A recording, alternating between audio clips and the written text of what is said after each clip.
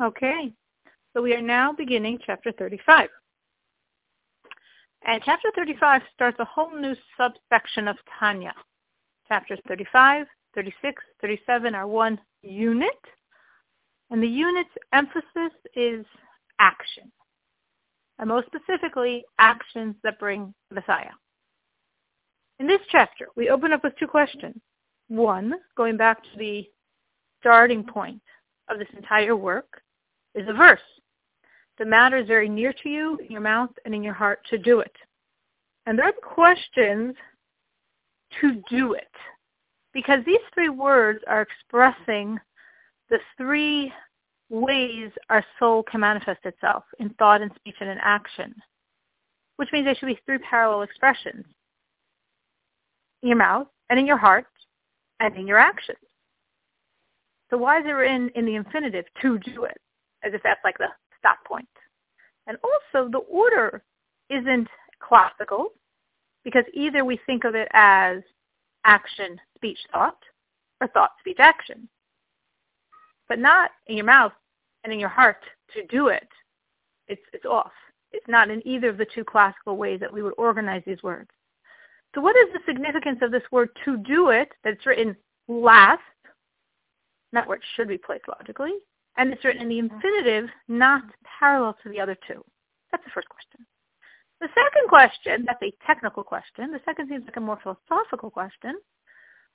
Why did God do what he's doing in making my animal soul so close to my godly soul, though my godly soul can't transform my animal?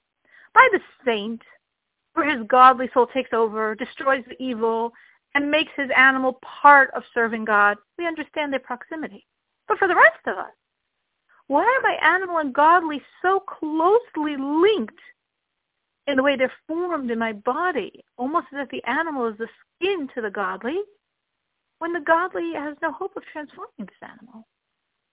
To answer both of these questions, we begin with a very, for the Tanya, long passage from the Zohar. This is spoken by the child of the Zohar,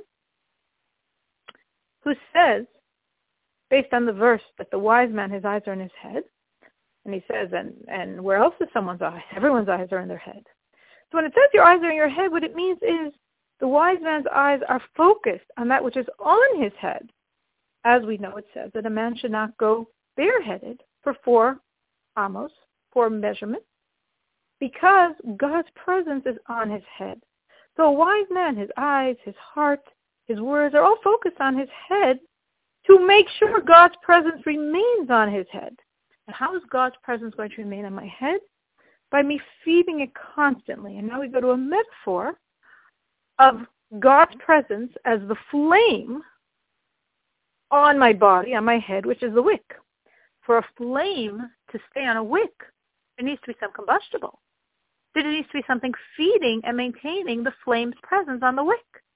So what's the oil that's keeping God's presence on my head?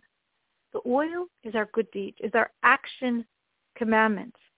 And as long as I'm feeding God's presence with another commandment, another action, another action, another action, another good deed, another God deed, God's presence stays on my head.